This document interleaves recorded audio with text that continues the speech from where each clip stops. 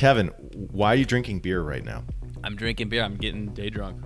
Okay, that's cool. At the beginning of the day. It's actually an S. Pellegrino. Pellegrino? Yeah, it looks it's like a Pellegrino. Oren, it's good to see you. How you doing? I'm good. All good. Yeah. Everything's good. You're good? I think so. I You're all tell fine myself here? that I'm good, but I could not be good. I don't know. We're gonna go with good. We're just gonna go with good for the sake of for this. Connor, I understand that you were interested in politics at a very young age. Yes, I was, and I had a uncle named Mo, and his last name was not. Yeah. Yep.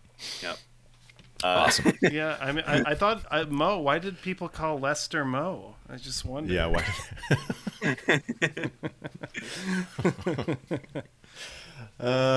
All right, guys. Let's do a podcast, huh? Well, Connor? I should say a couple things. Yeah. Say some things. Connor, it's great to have you. I thought I'd give you a second to just tell you a little bit about who you are, what your YouTube channel is, your Twitter, and all that. So Connor, go for it. Yeah. So I on my Twitter and like my Instagram and stuff like that, it's Connor MB on film, and I just like talking about movies, video games, some music sometimes, but mostly movies. I really love writing and talking about movies a lot. I haven't really been able to like talk about video games a lot, which I'm very excited to talk about some stuff on here. I have like thought about making like YouTube videos about games on my YouTube channel, which is called Everything is Weird, and I love making like video essays and stuff like that. And I've only recently gotten to like posting and like really making stuff in the past like 2 years. So yeah, I mean, I'm really excited to be on here. I'm really excited to talk about some stuff, and yeah, I'm excited that I'm actually able to talk to you, Oren, because I've been a mutual with you for like the longest time, and being on this podcast is a really great pleasure for me. Very nice. It's funny too Cool. because Yeah, I've never met Kevin in person, so I don't know if Kevin's actually just AI. And Aaron, I met like a year ago, or a little over a year ago. So it's just like the world we live in now, where we just connect with people, Met in person. never a year actually ago, see I them. should say. Yeah. Kevin is AI. He's a looped recording with chatbot GPT pumping out voice. That would be awesome. I knew it. That's why he always looks the same. There's like, actually, Yeah. Yeah, same every day. you've just been in the same setting every time we've done video, whereas Oren and I have changed to different. Oh, that's rooms. true. There's always me with like a blurry out of Blurry focus bedroom. background. Yeah. Yeah. All right. Well, Connor, welcome again, guys. What do we have for news today, Oren? This looks like Jason Schreier did his Jason Schreiering on Redfall. Yeah. We Redfall's back in the news again. Jason Schreier, he did a report with a bunch of anonymous sources from Arcane Studios, and it just seems like based on his recording, it kind of confirms a lot of the fears that we had. Like 70% of the Arcane Austin staff that worked on Prey left the studio. It was heavily mismanaged, and it was kind of like the mismanagement and lack of vision of Arcane Austin was also met up with Microsoft's laissez-faire, just kind of do whatever you want mode. And apparently a lot of the Arcane Austin staff, when they got acquired by Microsoft, they were hoping Microsoft would cancel it, but Microsoft was like, no, just do your thing. And it's just like all of these forces kind of butted up against each other to create the disastrous product that's Redfall. Yeah. The big picture, I guess, is that Prey, which is like a lot of people's game of all time, but was a big commercial failure. So Bethesda and Arcane was like, we need to make a more mass market game. Let's chase some trends. Let's make this friendly to a bigger audience. And that is what everybody thought when they first saw this game, is that it felt like a trend chasing, it's a bummer. I don't know. Yeah, I feel like we talked about this, like, oh, it was Bethesda or Microsoft wanted them to be a service game. And then they said that, oh yeah, they wanted it, they needed a service game. So like this and Wolfenstein Youngblood were both like attempting to dive into that market, but I think it's a really competitive market, and it's also like expensive and like easy to fail. So I don't know. It seems like a bad idea to me, as we've seen with this game. Yeah. But at the same time, it worked with Hi-Fi Rush, where like they were like, okay, just kind of do whatever you want with Tango. So I'm just wondering if they just need to The hands-offness, yeah. Yeah, I wonder if they need to do it by a case-by-case basis, where they just need more communication, more management, and if like a project's going well, they're like, okay, we'll step away. But like if it is disastrous, like Redfall, where like all the signs are pointing towards things not panning out. I don't know. It's weird that we have people rooting for corporate meddling, but like normally corporate meddling is undesirable, right? But like I guess the problem was that this was corporate meddling prior to the acquisition, and then there wasn't more corporate meddling to like right the ship. Right. I'm just surprised they released it. Yeah, me too. Have you played Redfall, Connor, at all? I have not, but I've been on the sidelines of this whole It's not worth shit it. show. It definitely, like, releasing this like so close to something like, I don't know, like, you know, Back 4 Blood. I kind of got similar vibes from this. Maybe not in terms of the production cycle or like how it actually turned out, but in terms of just like it just trying to market to some sort of like what's the term you guys said a second ago? The when a game's released, like Rainbow Six Siege or like Destiny Service game. Service Oh game. yeah, live service. Yeah. Yeah, that's it. Definitely, like you said, felt very placated towards that kind of demographic. But when you release a game that's supposed to last a long time, you want to make sure it like actually works when it first comes out. So Yeah. not the greatest showcase. I think it's a bummer. Like if this is the game that killed Arcane Austin, like what a travesty. And it is. I mean, so when we talk about like institutional knowledge and institutional like credibility and like sustainability, like if 70% of the people who worked on Prey are gone, like who knows what they could make now, but it's not the same studio. Yeah. You know, the ship of Theseus has been almost completely replaced at this point. Mm-hmm. But it's like that happens, and then like id makes 2016 or Eternal, right? They make like still, you know, most of the studio's gone. Someone under that name could make something great. I mean, we just don't know that, but it just sucks that like they cultivated the studio that had made again a game that a lot of people really love, and those people are not there anymore. If they were to make like an immersive sim again, they would need to replace their whole staff, or maybe not replace their whole staff, but just they'd need to. It was so funny because when they were making Redfall, they hadn't announced it for like the longest time, and they were getting all these applications for people who wanted to work on immersive sims, but they couldn't say that they weren't working on an immersive sim, so that would just like compromise a lot of the application process. It's like, yeah, and I think we touched on this, but I don't feel like there was any element of immersive sim that I could recall in that game at all. Some people have played it through and seem to be like, there's something there if you get deep enough into it and you really stick to the story. There's some fun moments and some cool design. I don't know. It's kind of a tragic story. Jason Schreier, again from Bloomberg, wrote a good article on it. Worth checking out if you want to get the nitty gritty. But yeah, Bummer. it's too bad that we didn't get a great Arcane game in 2023, which is, you know, set up to be this amazing year for video games. But that was just the one thing that didn't pan out.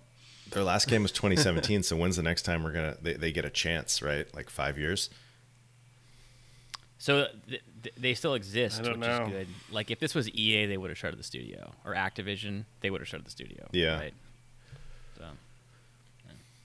I guess we'll see. I wish the best to everybody at Arcane, Leon and Austin, and I hope that they can do well by this game and future games. So yeah, I don't know. Should we talk about games we've been playing? So I wanted to quickly mention, I felt like that this genre is cursed. Immersive sims, like in this style, the Metroidvania immersive sim. But then there's this game that just recently came out that I'm like, wait a minute. Yeah. They were cursed on their development cycle, but they released it, and from what I have played, what little I had played, I liked it. Aaron, you played a lot more System Shock remake by Night System Dive. Shock. Oh yes. So System Shock was interesting because it hit recently. Oren's like, reviews look bad, and they kind of did, right? The Metacritic was like 72 or 73. It has since slowly crawled its way up to like, I think it's either 77 or 78 right now, which is a bit more respectable. It seems like very polarizing is kind of what I expected, is that the game hews very close to the original.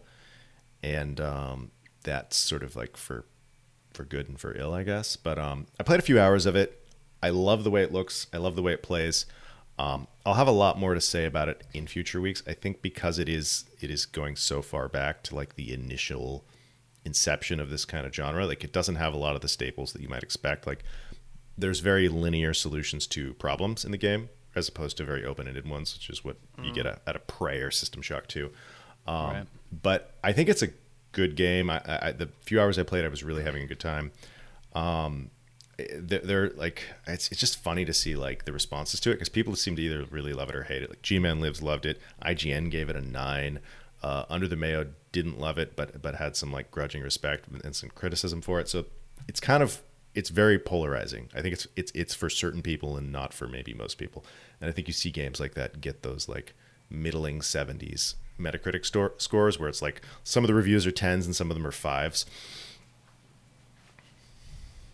Yeah, I think wasn't that how like Power Wash Simulator was? It was like a lot of people are like, this game is stupid, and then the people who love it are like, oh, this is Really game of the year material. People didn't like it. I mean, I didn't like it. Didn't click with me, but I didn't think it was bad. I wouldn't have given it a 5 out of 10. A 5 is like what? It's not a 5. Yeah. From what I had played, there was no 5 level content there. How many hours did you play, Kevin? Like a couple? Or? I played like an hour and a half. I also played on a controller, which was a mistake because they don't have an option for sprint toggling, so you have to like hold the left stick while you move. For System Shock? Yeah, and there also was no aim assist. It felt like Night Dive had like slapped the controls on like. It's a just PC kinda in game. there. It's a Yeah, PC game. it's yeah. not So I'll even play on with the mouse and consoles. keyboard, which So yet anyway, yeah. It felt really good. Like graphics look great. The gunplay is fun. The level design is crazy maze-like, and it's very easy to get lost. And it's like the game just does not hold your hand in that very old school way. yeah. So some people are going to hate that, and that's totally fair. I think I'll probably have more to say about that in next episode. But let's talk about like, okay, here's the thing, right? Games that we're talking about the curse of the immersive sim. Games that are very open-ended, that allow a lot of The player curse freedom, of sim. tend to have trouble finding an audience unless they're Zelda, right? Right. That's true. Nintendo. We were all playing Zelda, right? I yeah. guess not all, Yeah. but Connor, you've been playing Zelda. Yes, I've been loving the hell out of it, and it's like one of the very few times that I've actually enjoyed being like on Twitter and online while playing it because like there's no like nothing to spoil. Like the story is just kind of, for me at least, it's like, kind of like, you know, in the background. But Yeah. it's just so fun to see Yeah. people experiment with something like this because like it's just an absolute just sandbox. Like you get to do whatever you want, and it's just God.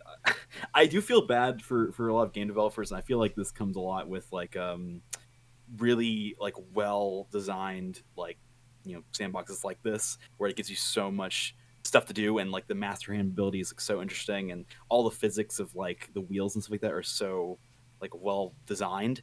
I feel bad for future developers because if you go on Twitter just like a few seconds, people are like, if this is not in a game in the next, or not a game I'm anticipating in the next couple of years, then that game is automatically garbage because you look at Zelda, they did this so well. And it's like you can't expect that from every single developer, especially with like what this game is doing. Like I feel like I'm just, as much as I love it, I feel like with something as like well received as this, it's definitely, I can definitely see it having effect on like how people like view future open world games, like Breath of the Wild has done with some other open world games that have come out like, you know, over the past couple of years, but especially this one because I feel like the mechanics in this are really like, because they had so much of a foundation from Breath of the Wild, they didn't really like have to sort of advance like the graphics or anything like that too much. It's just they're using this engine, they were able to just experiment.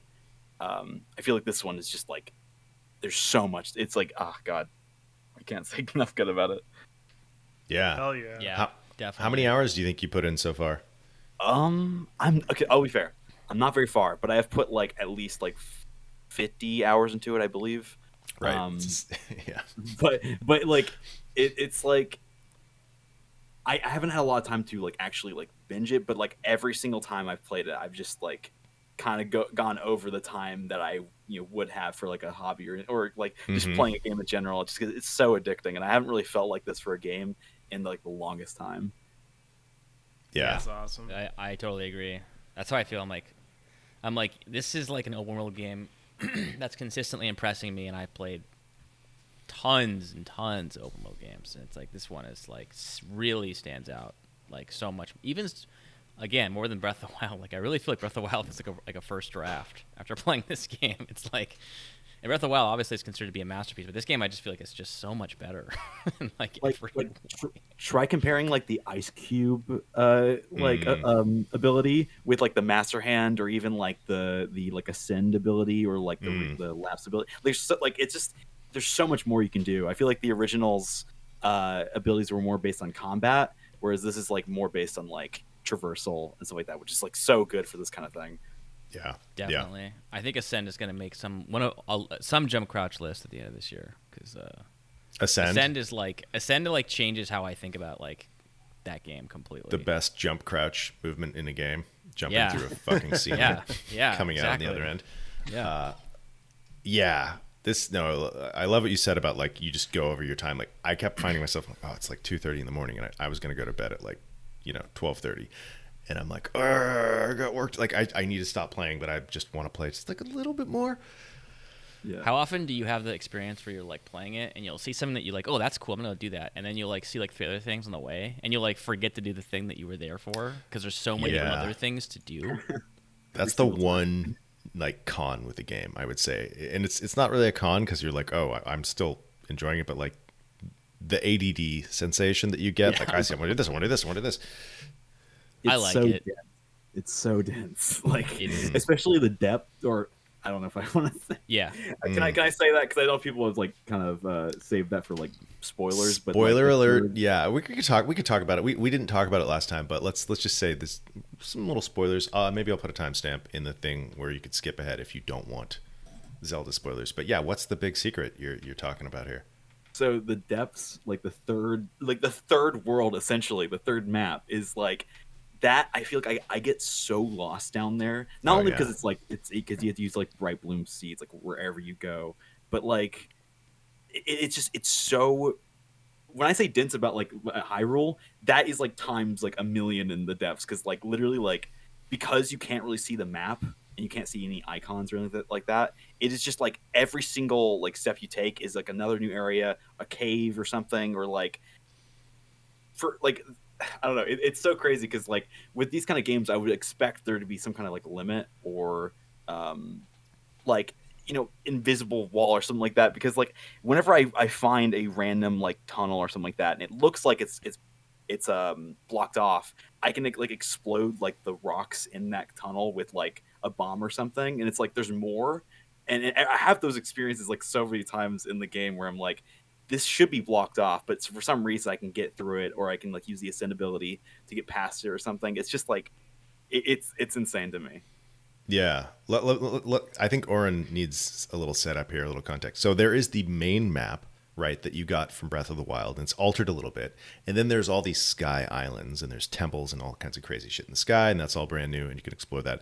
Then there's caves that you can go in, but then there's also holes in the ground. And when you jump down, you fall into this like bottomless abyss, and then it's pitch black, and it's all of a sudden like you're playing Dark Souls, and like there's no light, and you have to like find like weird bonfire things, like trees that like light up the area, and it's like super threatening and dangerous, and the enemies take your hearts away like permanently until you heal again.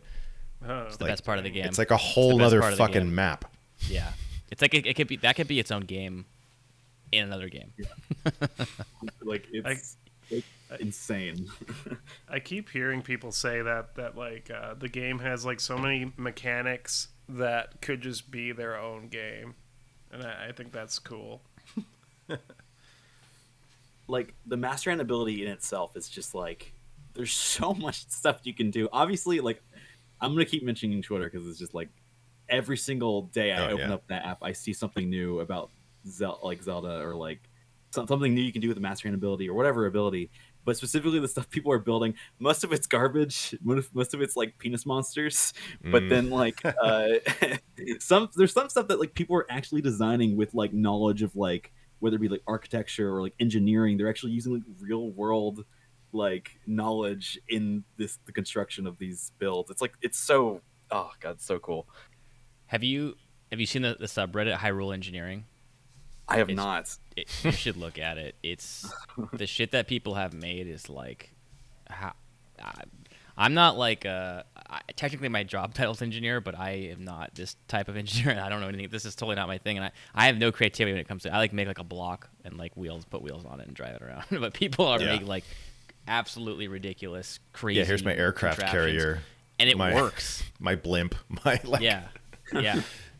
Like tank is my mech that like walks. Yeah, I saw a mech. Oh my god. Oh my god. I love doing those little like side quests where the people are like or the guy is holding up the gate or not the gate, sorry, the sign.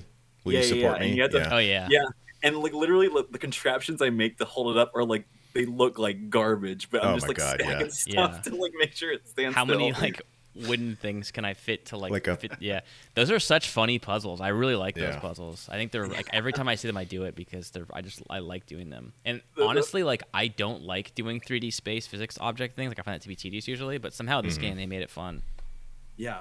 And the funniest part about that is like also like with that you have to find like a way to like talk to him for that puzzle to work. So if you block him off, you have to be able to like activate like a dialogue with him. For it to actually like stand up. It's like there's some stuff like that where it feels like you're breaking the game, but it never feels like the game is like glitchy. It just feels like there's so much to do that like it just I don't know. It's so weird to describe because like I've never really had this experience with a game where it's like it makes me feel smart. Because with a lot of games, usually I'm kind of like playing into its hand where I'm like doing what it wants me to do. Whereas with this, like even if I am doing what it wants me to do in a certain like temple or whatever, I always feel like I'm doing it the wrong way, but it still works. So I'm like, maybe I'm just like smart, or maybe this is like how it wants me to play. I don't know, but either way, it's very satisfying to have that happen. To feel like you're like doing it a roundabout way. It's like, I got more player agency. I'm doing it. It's not the way the developers want me to do it, but I did it anyways. It's very satisfying. That game's too fun. It's like I've already put like 60 hours in and I've only done like one temple and a couple of the main quests. Like I've barely progressed in the story, but you know, like I'm just doing what I did in Oblivion basically. I recommend doing some temples. No, because you get stuff. I'll probably start like mainlining it a little bit, but like it is totally like the open world game that I always wanted, that like every problem has like a common sense solution of your own devise. Like you don't have to follow.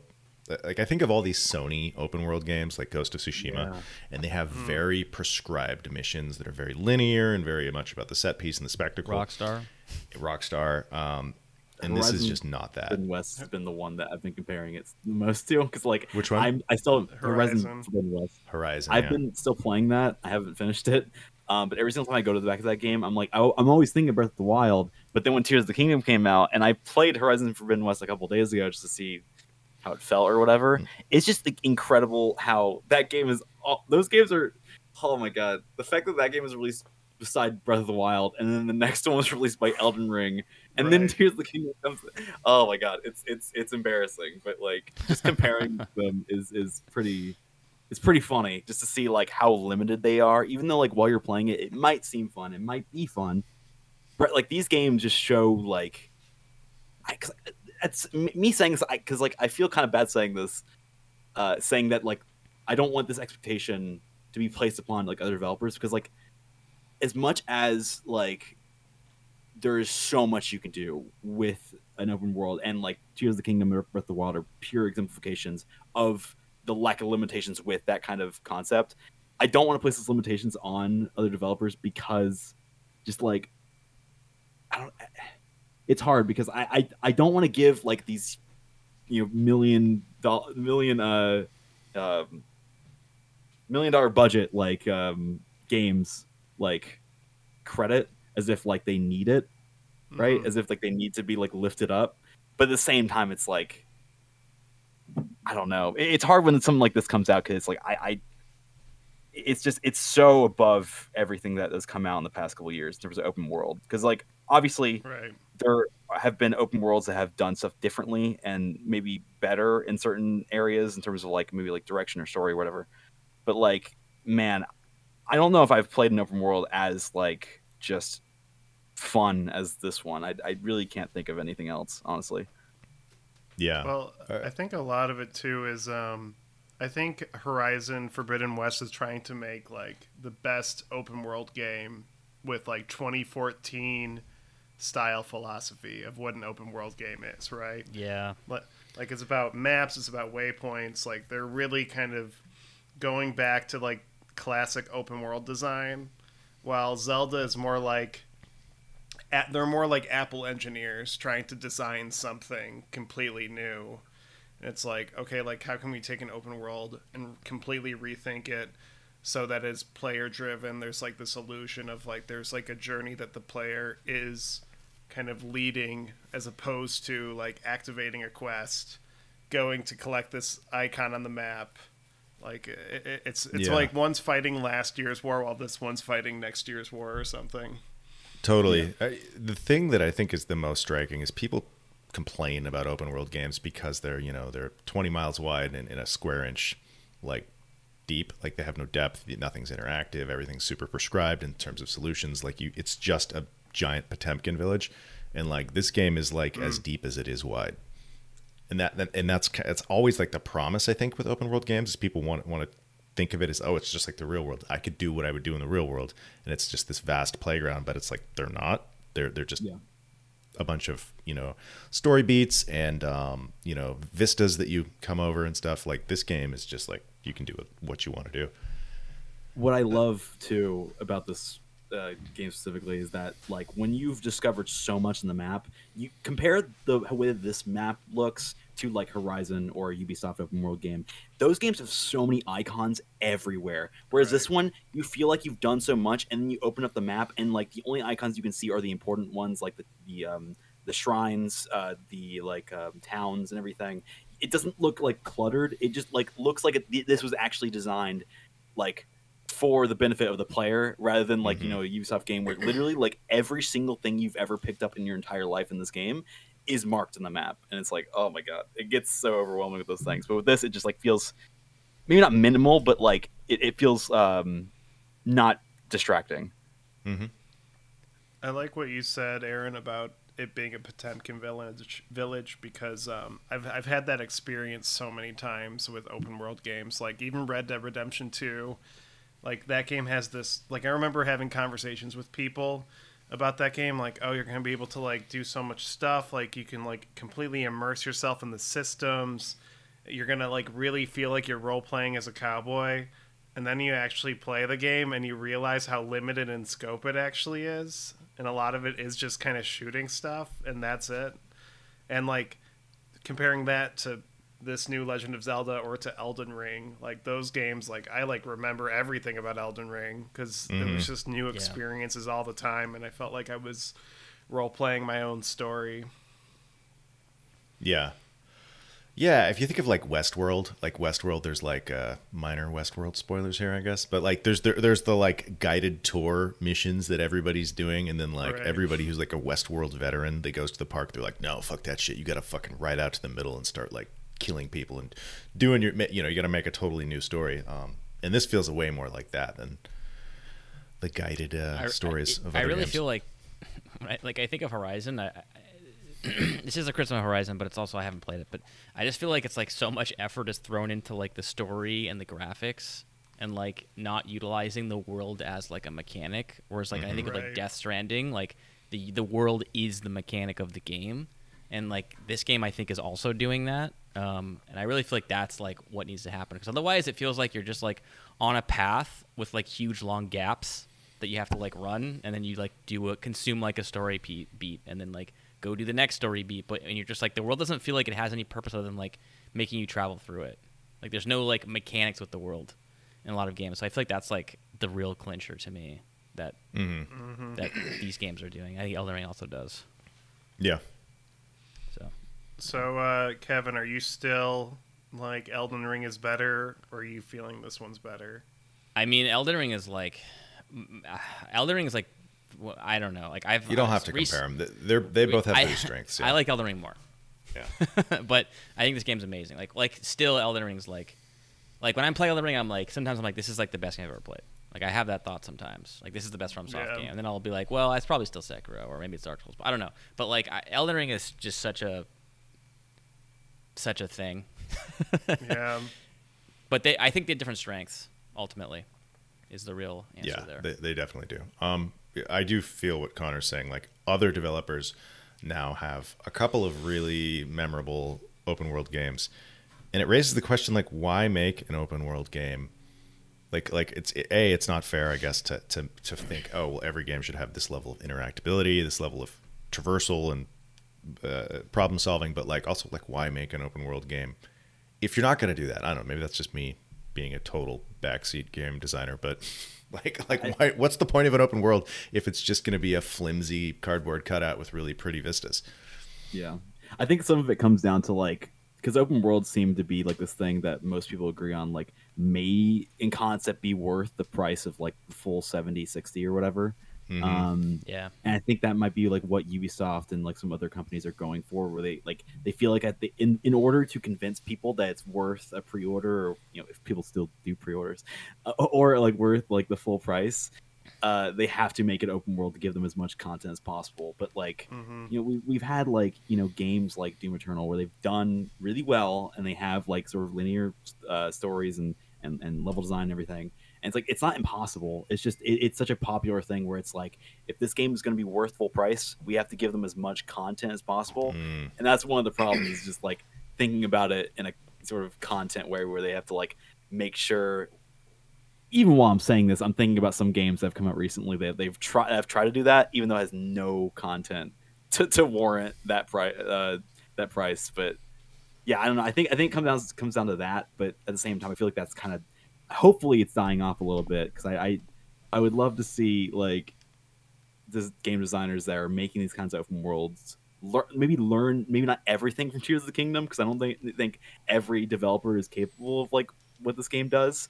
But learn in terms of like the experimentation and the freedom of this game to like kind of employ that kind of inspiration into something, whatever it is. Yeah. For sure. I think Oren posted a video. It was from Game Maker's Toolkit, and it was actually a reconstructed talk that Nintendo had given on Breath of the Wild and their design philosophy around constructing an open world there. And like the short of it is that they realized that having broad, long-ranging sight lines made people travel in really linear paths, but if you really made the world very vertical and had lots of conflicting directions to go, you could make it so that the player feels like they're kind of crafting their own story, even if they're kind of are following different prescribed routes, but it's kind of like branching paths.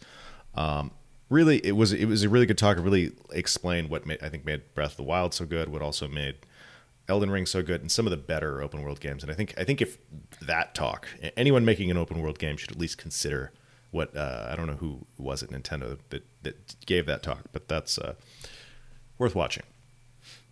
One small thing I wanted to mention too that I thought was notable about this game. Connor actually brought this up, and I think it's worth like highlighting too in context with Elden Ring.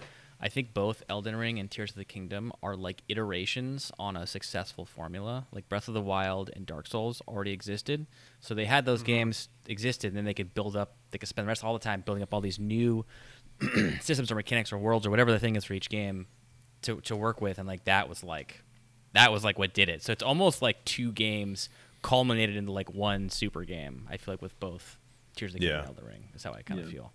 And like the aesthetics of those two games are so strong that like yeah, I feel like all these other companies worrying about graphics and the ray tracing, and as much as cool as that is with some games, it is just like it wastes so much time in terms of like what an open world can be and what it can do. And with like Elden Ring and Breath of the Wild, like you said, like those games are built from the groundwork of like other games or just like a predecessor. So it's like they're able to do so much with the time that would be spent with other developers, making sure the game looks like real life for some reason. But that's a whole nother conversation. But yeah. For It's a conversation worth having though, because I think like so many games go for fidelity overall, and you kind of get like a lot of these games that like for example, the Nintendo developers, when they're thinking about their gameplay philosophy, they're like thinking like, okay, how can we capture the sense that you're on this journey, that you're discovering these spots, that you're solving these problems by yourself. Meanwhile, like Rockstar back in 2018, they're like, we need to have the testicles of the horse swell with the weather because that's realistic.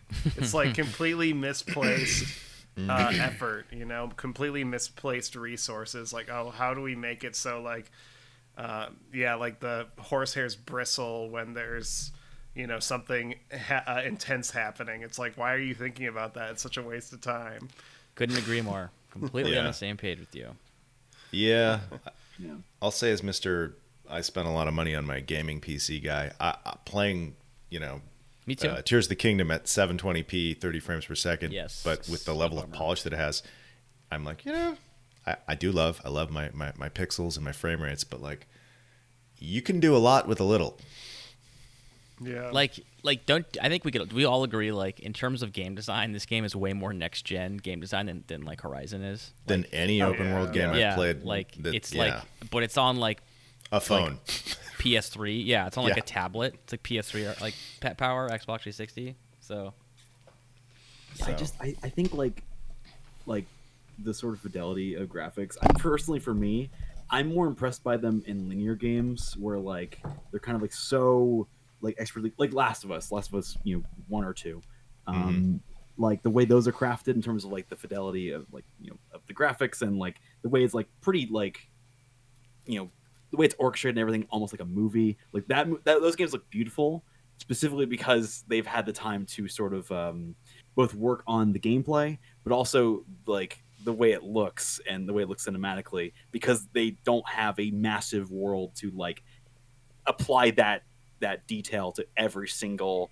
corner like of an open world. Like it works. I think for me it works better for those kind of things, because with open worlds it just gets so like it gets so distracting. Maybe not in like a way where it's like I'm distracted by how good it looks, but in a way where it's like you're losing out like automatically. If you're putting more detail into like the way it looks, then automatically there's not going to be as much you can do with like how it plays and like the mechanics and everything.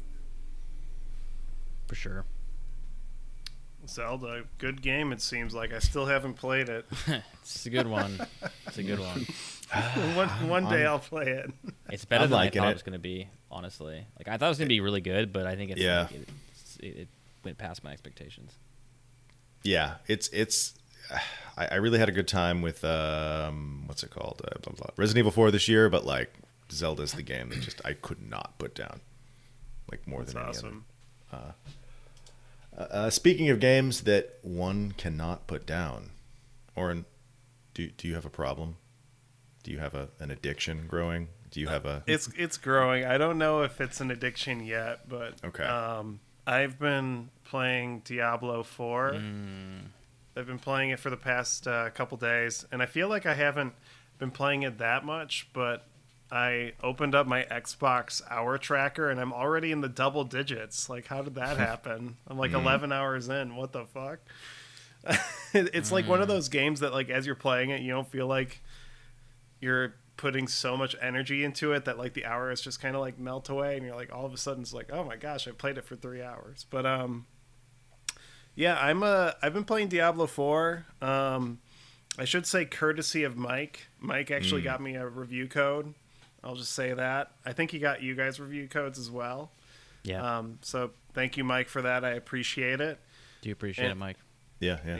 Yeah. It's like you worked on Mike. You worked on a great product because I'm really enjoying what I'm playing, and I think the way I'm a total Diablo casual. I've never played any Diablo game. This is like my first Diablo. And as a Diablo noob, I think I would sell this game as like playing an Elden Ring style open world, but it's like way more chill. Like it's Yeah. like a no frills, Super chill. no frills open world game. Like all the cutscenes are really short. The dialogue exchanges are really short. You just go in. The game isn't pressuring you to follow the main quest. Like you could just go into dungeons, do side quests, play it however you want, and the focus is just on killing demons and collecting loot. Who doesn't love that? Right? Yeah, and then making your character look awesome. It's like the most no frills open world action RPG I've ever played, and I love it. That's what I love it. Like I love how I'm playing it. I'm not worried about finishing the game because the game isn't pushing me to finish it. It's just like, here's all this stuff, do whatever you want, and I'm still in Fractured Peaks. I'm not, and I don't think I'm going to leave it anytime soon. I think I'm going to just hang out there and just do whatever I want, and I'm having a really good time with it. I think it is totally what I need right now. Not something super engaging and requiring a lot of my attention. It's just like a really good, chill, violent CRPG. How are you guys liking it? Kevin, how are you liking it? You've been playing a lot, I know. I've been playing it quite a bit. I like it a lot. When I'm playing it, I'm like consistently surprised that I'm playing a Blizzard game. Not that it doesn't play like a Blizzard game. It plays the most Blizzard-y ass Blizzard game ever, but it just doesn't look like what I think a Blizzard game would look like. Even though Diablo 2 had this art style, very similar. I know it Not did. a modern vision Blizzard. Not game, a modern I guess. vision, but I'm like playing this game and it has this like, it's like low fantasy like weapons and armor and like things look practical and feasible and it's like super violent and gory. It's like just the antithesis of Diablo 3 and WoW. Like it's just nothing like that. And I just Visually. it's just really visually, Yeah. not gameplay wise. The Yeah, gameplay is very similar, but just visually, I really love the vibe they're going for. I think just the style of it's really really cool. It's just I guess it just feels refreshing from Blizzard to have that. So I'm a big fan. Have you guys seen the mud yet in this game? No. The mud? Well, there's some caves have mud on the floor. Oh, I have, and yes. The mud looks It, insane. It does. It deforms. It looks so good. Yeah, Like I I mean like it looks visually stunning. Mud. It's the best mud I've ever seen in a video game. Yeah. This mud. I also have to just highlight, honestly, to me, the most striking thing is that I booted this game up. I have the pre-release copy. I booted it up. I installed my drivers. It ran perfectly. I had no crashing. I had no frame dips. I had no problems on day one. I think this is the only AAA release this year that On I can PC. think of Yeah. on PC that I played. Even RE4 had a little minor issues. RE4 was the best by miles, but it had a couple tiny problems. They got fixed. Mostly FSR was looking weird, but they fixed that. So I think that this is like the polished AAA release that that we needed and deserved, right? It just is like it feels like I've been waiting for a long time for that because this year's been the year of broken ass PC games. So props to Blizzard. I hate to poop on this, but I got some rubber banding. I've been getting some rubber banding. Oh, well that's cuz it's on that might be on your side, but it could be them too. Like it's cuz it's always online. I've been reading online that people have been getting rubber banding. So I did thought it was experiencing just a little me, bit of but- that in the city. Yeah. So I have, but no, overall, like, I mean, reading about how disastrous the Diablo 3 launch was back Yeah. in the day, like, it seems like they're doing fine with the amount of issues they have. Because usually think these multiplayer games are disasters on launch. Yeah, they do seem to. That happens a lot, doesn't it? Aaron, what do you think? I like it. I love the style. I guess that they used like Masters art as inspiration for as like a visual guide for how it should look. Who is it? Like Dutch masters and Italian masters, Oh, like that's Caravaggio awesome. and stuff like that. So it has like a very like I love the way the game looks. Like it's probably my favorite thing. It just looks so good, it's weird because it has such a high killed it. fidelity. Like I said, the mud, best mud I've ever seen, but also it looks old school. I love the way it sounds.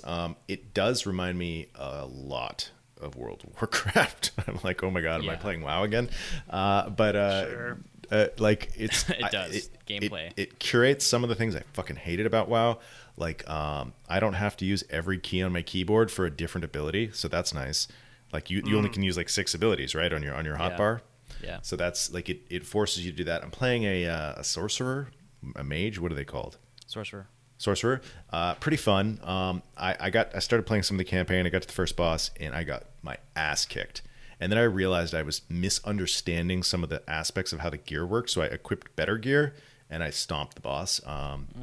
It's fun. I'm not good at playing it with a mouse. It's a weird game where I'm like, it wants you to do this sort of like area of denial hokey pokey where you're moving in and out.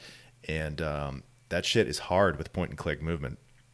So I might be switching to a controller, but then I found when I was like shooting projectiles with the controller, sometimes they would miss and I'd get annoyed and I wasn't missing with the mouse. So I'm not sure what's the right move. I don't know.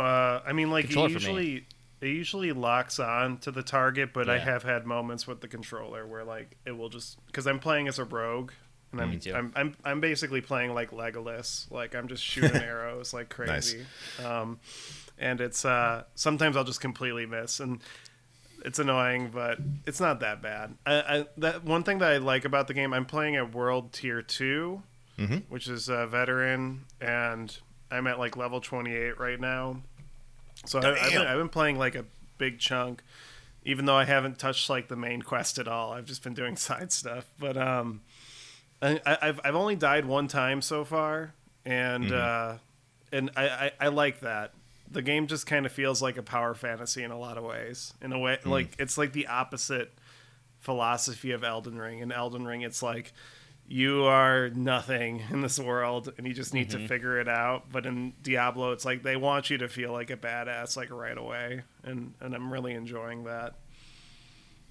I felt when I was playing with my friends that it was like, this is the modern day Gauntlet. Basically, like, you know, dungeon crawling with friends and collecting gear. I also just wanted to mention too that I've complained excessively about loot in games and shooters and looter shooters and what's the other game, Neo and all that. It doesn't bug me in this game. I feel like Blizzard, the arguably the originators of this style, it feels very manageable. It doesn't feel tedious and annoying. I don't feel like I do have a lot of iter upgrades, but I don't know. They just managed to get the pace of that where it feels satisfying to get new gear, but it's not like I don't feel like, I had to go do that again. So I don't know what they did. I don't know what their secret in the sauce there is, but they did it better than anyone else. I think it's because they dole it out more tastefully than Neo does. That's part of it, but I think like the way they do the upgrading tree is so awesome because like I think like with a lot of CRPGs or just RPGs in general, they'll just kind of spam you with like a bunch of mechanics and it gets overwhelming really fast. And like for someone like me, I'm like, oh, I don't know if I can play this. But for this, like they tie in that to the upgrade tree. So if you want like a certain play style, like you can unlock this ability and then you upgrade that ability. So like I really feel like I'm molding my play style in a way that's like not overwhelming at all. And it's really effective. And and I think the inventory management's really intuitive. It takes me like a long time to rack up a lot of loot. I think the problem with the first Neo and the second Neo is that you get tons of loot right away and you play the game for 15 minutes and your inventory is already booked full of shit and you're like, what the fuck? But in this game, it takes like about an hour for like it to have that much inventory, maybe a little less, but it feels like a lot more manageable to navigate the inventory in that way. Yeah, it's really fun. It's funny because this year is the year that I'm playing the like sequels to franchises I haven't spent a lot of time on the original games, like Diablo and Street Fighter 6. I'm like playing them both right now, and like I haven't played that much old Street Fighter. I played Street Fighter 2 back in the day, but so it's just funny like playing Diablo 4. Like this is kind of I have played Diablo 2 remake, and I played Diablo 3 a little bit, but really I didn't really play them. Like this is my first Diablo. Really. Yeah. I feel like it's also the year of, it's like a repeat of 2017 where it's like you have all these massive ass games that are just huge and require like 100 hours to play them, and they're all coming out like weeks like in between each other. Oh my God. Which one do I play? Seriously. I don't know which one to play. Yeah. I've decided to mostly play Diablo with friends and obviously Zelda alone. But that's probably a good way to go. Yeah. I guess we should segue into Street Fighter then. I know, Connor, you've been playing a lot of Street Fighter. Yeah, man. Um, so I so my relationship with Street Fighter has always been kind of weird. So like I've always been like a big fan of I've played like Third Strike and in Street Fighter 4 or 5, and some of the like old like retro ones. But like I think this is like the only one that I think I actually really like kind of understand how it works. Because with this one they're bringing back the parry system, like the whole drive system they're doing, and they're like messing with like how like meter works, and it's I'm enjoying it a lot. I So my favorite like genre of like any game is like fighting games. Like I love stuff like Guilty Gear, KOF, um, Blaz Blue. There's a lot like anime fighters. Like stuff like or stuff like Street Fighter or NetherRealm. Love that stuff. But I'm enjoying this one a lot. It's bringing back a part of me that I don't like that much, which is like online fighting games kind of make me angry. So playing like Sure. ranked and stuff like that has been pretty frustrating, but it's been fun. I've been enjoying it a lot. Yeah, it's been really good. My background with Street Fighter is I remember I bought this racing game for Sega Genesis when I was a kid, and like I got it returned, and then Aaron was with me, and he was like, "You should get Street Fighter 2. It's really good." And I got it, and I remember like learning it, and it was such a strange experience, like playing a fighting game for the first time and like trying to learn it. But I really haven't played a Street Fighter since then. Like I have 4, I have 5. I didn't really play them though. So for me, like I've always been a Tekken player with Aaron and a Soul Calibur player. So like my experiences are all around 3D fighters, which are just totally different than 2D fighters. Like fundamentally, a lot of the core ideas are similar. My friend is a Guilty Gear player, and I got him to play Tekken 7 with me, and we played it a lot. And I was like, dude, I'm thinking of playing Street Fighter. And he was like, oh, you should be able to pick that up quickly, sort of. Because he and I were talking, and I also done a lot of research online, and I don't know, but from what I understand, Tekken is like the hardest fighting game to really become like masterclass. I would agree. Like Korean backdash and stuff is just absolutely ridiculous. Doing electrics consistently for those like launcher punishes is just. Bro, I got Tekken it. is just, dude. Tekken is just so ridiculous. I think Tekken is probably like I say this. It's like I think it's the hardest game I've ever played. Like I still think it probably is. Like it's like I guess all fighting games are just like chess, but like really fast, fast-paced chess. So, anyways, learning Street Fighter has been a bit of an uphill battle for me initially, but I actually picked it up quicker than I expected because. One, I play King and Tekken, so I started playing Manon, and she's like a grappler in Street Fighter 6. So she has some similar things where she can do combo strings and it grabs. But I'm just so happy there's no ground game in this game. Tekken has this thing where you can like hit people on the ground, and you can like move around on the ground, and that's like a whole element of the game that if you're not good at that, you're going to get your ass beat, and you're not going to be punishing people on the ground. This game has none of that, so I don't have to even think about the ground game. I've never been good at the ground game. There is like recovery and all that, and that's an important part, but like there's no like smacking, there's no Heihachi stomping people when they're down. But anyways, this game's really good. I love the graphics. I love the art style. I think it looks like it's on the RE engine, so that's probably why I got it, because I just think the RE engine's just the shit, and I wanted just to like see more of that tech. So I got it with a friend of mine who like I said, play Tekken with, and I realized it has the thing called the Battle Hub, which is such a cool feature. What it is it's like you have an avatar, and you can run around like in a 3D arcade, and other people are there too, and you can both go up to an arcade machine and like have a match. So like it's like a 3D like hangout space in between the matches that you can do, and you can like do different goofy moves and jump around and talk. So it kind of has like this like 3D presence. Not like MMO isn't the right term, but you know how in MMOs you can like hang out and then do things together. It has like a persistent world. It has a persistent world that you can hang out in, and I think that's like a really smart thing because it kind of has like a social element, so you can go like hang out, like and like in the What can you Battle do Hub. in that world?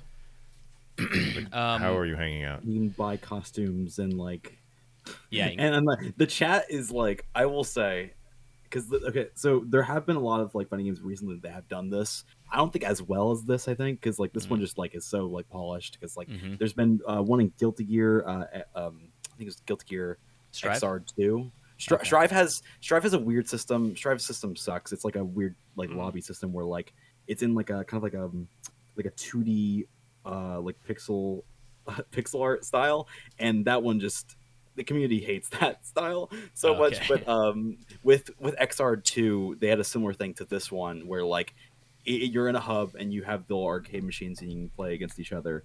And both of them have the chat system. I will admit, God, every single time you join a lobby, there is going to be some sort of like racism or bigotry or any kind of thing in that chat. Obviously, you can't avoid that with a lot of games, but it is just, I've noticed it's really prominent in this game specifically, and it's just hard to like really control that. And it's just like it sucks because like I wish people were like, I don't know. It's a big problem within the fighting community with like a lot of bigotry and like racism and all this stuff. It's been a problem with like NetherRealm games with like the open mic system and stuff like that. So it's like it's tough to see that, but I think the community element of this one is promoted by like that whole lobby system, but also two, I think the crossplay and I think they have a rollback netcode in this one, I believe. The netcode is like out of this world good. I'm playing against my friend in Texas, and it feels like we're playing on like next to each other. I can't believe this is the best online fighting game I've ever played in that regard. It's outrageously good. Only recently have like a lot of these kind of fighting games employed rollback netcode, and it is a literally night and day. Like you can tell the difference with games that are not using it and games that are, because like Dragon Ball Fighter is a game that I still play a little bit. That doesn't have rollback netcode yet. The game came out like in 2018 or 17 or something, and they're still adding it. So like obviously it takes a bit of time to put it into a game, but like once it's in there, like with like Guilty Gear Strive or Street Fighter, or I think NetherRealm was pretty good netcode as well. Like once it's there, it's just like I said, night and day. It's so the online in this game especially is probably some of the best online I've ever played, because you are just playing game after game after game. I played like 15 matches in like 20 minutes. Like that is unheard of with a lot of these kind of games. I know the player base is super massive because not only is it Street Fighter, but the crossplay and the way that this game's been advertised to like a lot of like newer players has been really like well done. But even then, like the way that the matchmaking is set up, you are just constantly going into game after game after game after game, and it makes me so happy because one of my biggest pet peeves with a lot of fighting games, which is something like Guilty Gear, is just like that waiting period in between matches where you're just like sitting in that loss or whatever happened in that last game, you're just sitting in it for so long. It's like it's so like debilitating in terms of like the energy of like playing online. Because what I love is just like jumping to the next game so I can just like learn from the past game and just kind of employ that into the next one. But with like a lot of other fighting games, whether it be the player based or the netcode, it just doesn't work. But with this, it's really, oh my god, it's so good. It's really fun. I'm really liking it. I also wanted to highlight too that I think that fighting games are just, as I mentioned, they're very demanding from a user input perspective. Like you have to master timing and like kind of the rhythm of how you do inputs and combos and juggling and like spacing and punishing and whiffing and all that stuff. So like I think this game they do this thing called modern controls. There's classic controls, which are like classic 6-button layout Street Fighter, but it's modern controls, which simplifies everything into like a 4-button general input, and it allows you to do all your supers with one button and specials with one button. So that's what I'm playing with. It makes the game controls much closer to like Smash Bros. So it takes the input demands off of the player and allows you just to learn the fundamentals of the game. So that's how I'm playing it right now, and I'm able to play with moderate success against people who are probably just lower than decent. Like they're like they're probably like moderately okay noobs. So the Wood League people. The like not worst of the worst noobs, but like the like slightly skilled noobs. I can beat them, or I can fight with them. I played a guy who was playing Ken. He was like playing Quake 3 against like those like, you know, low pink bastard kind of guys. It was like he just destroyed me. Like he was moving all over the place. I'm like, there's tech in this game that I don't even understand yet still clearly. But I find that fighting games for me are just so engaging for PvP. Like I was thinking about this because Aaron and I have talked about PvP and games, and I always am frustrated with shooters. And the fighting games have this like organic nature, and there's like this like mind game thing that's happening, and it's like you have a strategy, you employ it, and then they like counter it, and you have to counter that, and that happens with other PvP games. But something about fighting games, there's nothing else to me that scratches the itch of that, other than maybe like when I'm playing my friend in Elden Ring or Dark Souls. Like it has kind of a similar feel of like this duel, and it's like this like. I'm not getting a headshot and one shot and dead, or like I'm playing a shooter. It's like there's just something about like the systems and the mechanics of it I just find so engaging. So I love this game. I think I'm gonna play it a shitload. I'm having a really fun time, and it runs great on the Steam Deck. I've been labbing Manon Nice.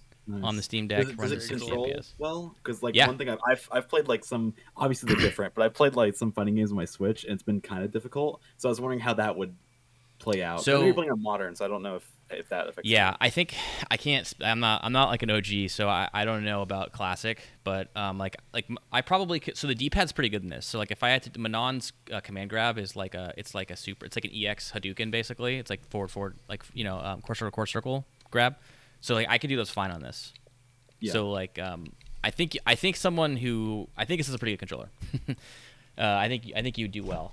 It's probably not as gonna be. Do you use a fight stick? Or do you use a hitbox? I have a fight stick. I kind of abandoned it like early on because I was learning it with Marvel's Capcom, and that was a bit of a struggle like transitioning between fighting games. And because I don't really play that anymore, I kind of just like went back to controller fully. Yeah, I use an Xbox controller. I use a Series S controller. Yeah. Do you want your PS5 controller back? I mean, I'm kidding. No, I have but, a like, PS4. If I want like PS, I have my PS4. But I actually think the D-pad is good. When I was able to do electrics on this. What electric is, by the way, is it's basically a Hadouken. It's actually a Shoryuken input, basically. But you have to do the entire input of the frame, which is called the just frame, in one frame. So you have to do the entire input in 1/60th of a second. So like it's like immediate. Otherwise, it won't come out as electric. It'll just be regular electric. Or it'll just be like God Fist. It's a Tekken input. Anyways, that kind of stuff I was able to do. Not well and not consistently, but I could do it on the Xbox controller. So my point is, unlike the infamous 360 pad, I think the Series S pad is plenty fine for fighting games. It's tolerable, but oh man, it's that D-pad's so small. Playing Tekken on that makes me angry. On the Series S? Yeah. Okay. I think I could only play Tekken on like a fight stick if I ever played that. Yeah, if you So like I'm doing not- backdashes, like there's no way you could do that on a D-pad. Yeah. No. Yeah. All right. Here's a question for you guys. I played a lot of fighting games in my time, and Kevin bringing back Street Fighter 2. There's a simplicity to the older fighting games in that you immediately know what the different characters are and what their movesets are, and there's not that many of them. If I understand it correctly, you can create characters in this game. Oh, geez. Yeah. How does Yes. that complicate like the meta or like So your ability you to can't use them in real understand and read? matches. You can use them in a separate mode called avatar fights, and those Okay. are like unrelated. And you'll fight people who are like super deformed, freaking body horror monsters with like super long arms. The and they'll look Cronenbergs. Okay. like completely Cronenbergs. You'll see a lot of that. It is some So- of the craziest like character creation that I've seen. Like it's Yeah. up there with like Soul Calibur 6. Like Yeah. maybe even further. It's oh my god.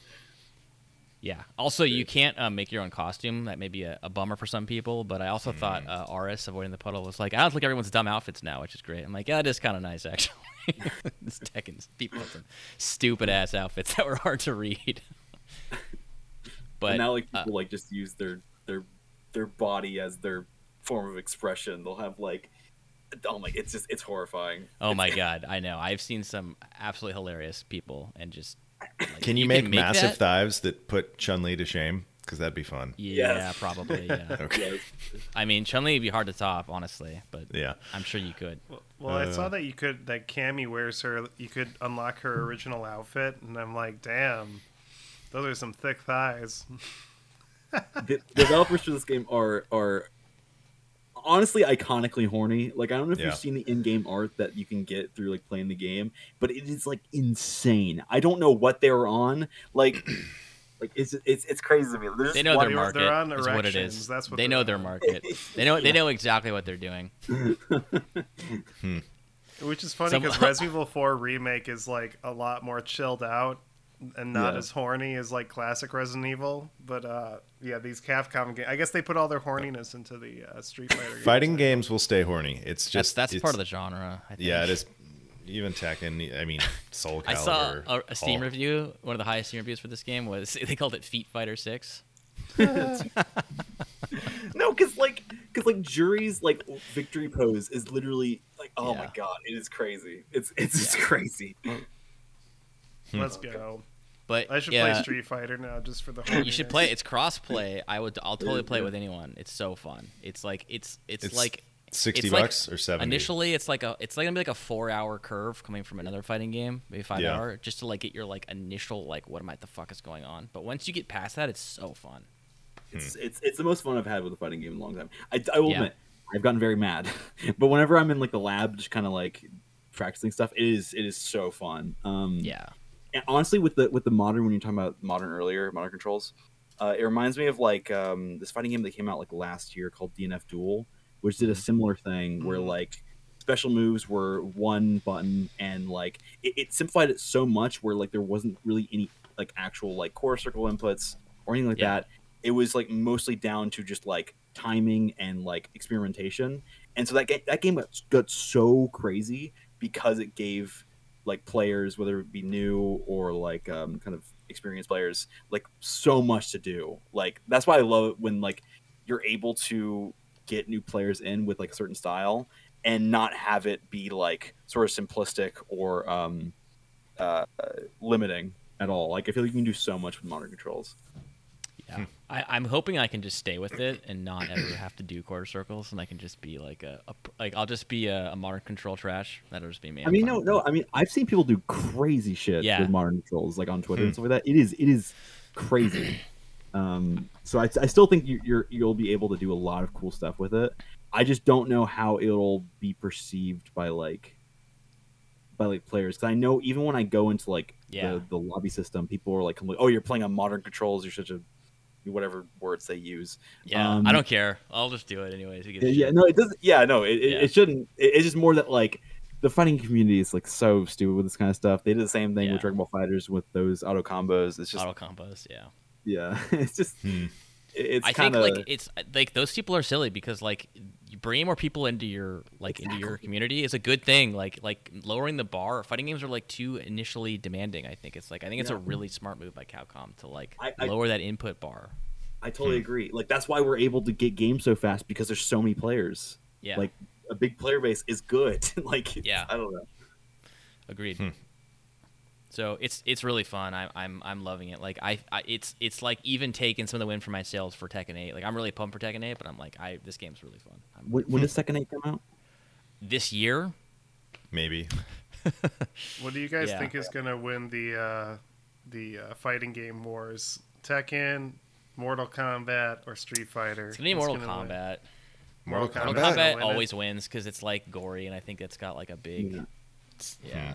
I'm I mean, so Chicago I don't know, dude. represent. I'm like MK1. Mortal Kombat 11. I don't feel pumped 11 about that.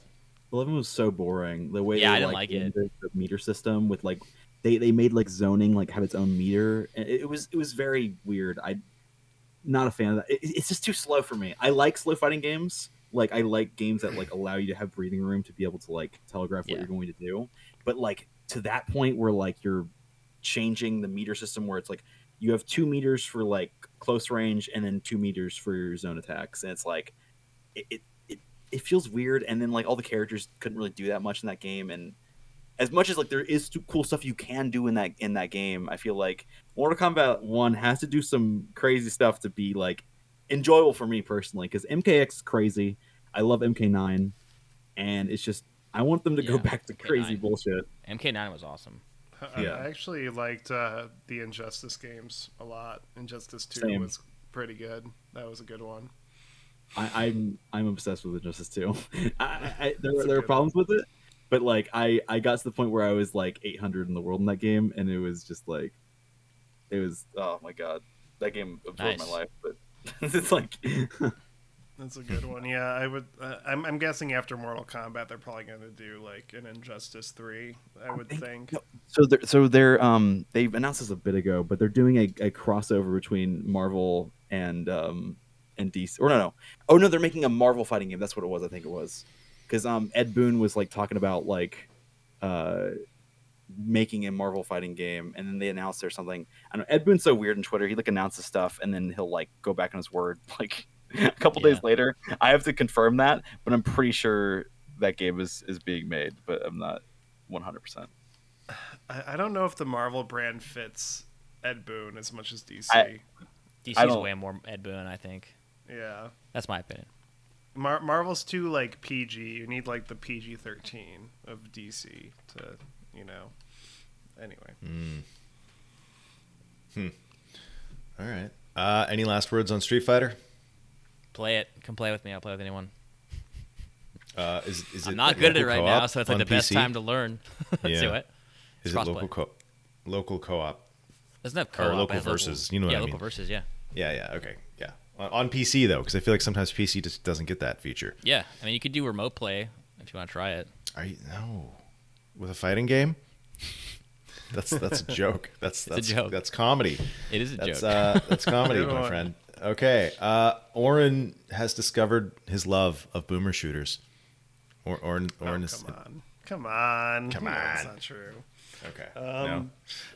I'll keep this really short because I want to get to the topic of the week. But I was playing the new Warhammer game, Boltgun. I don't think I've ever played a Warhammer game before, so this is my first Warhammer game. And I'm not... You're right, I am the boomer shooter casual here. Like, I'm not as into it as Kevin or you, Aaron, but I did play this game. I beat it at around the 12-hour mark. And I thought it was a really solid 7 out of 10 boomer shooter game. Like, I thought, and like people think 7 out of 10, like, oh, that's bad. Like, no, it's like a good game. Like, it is rock solid.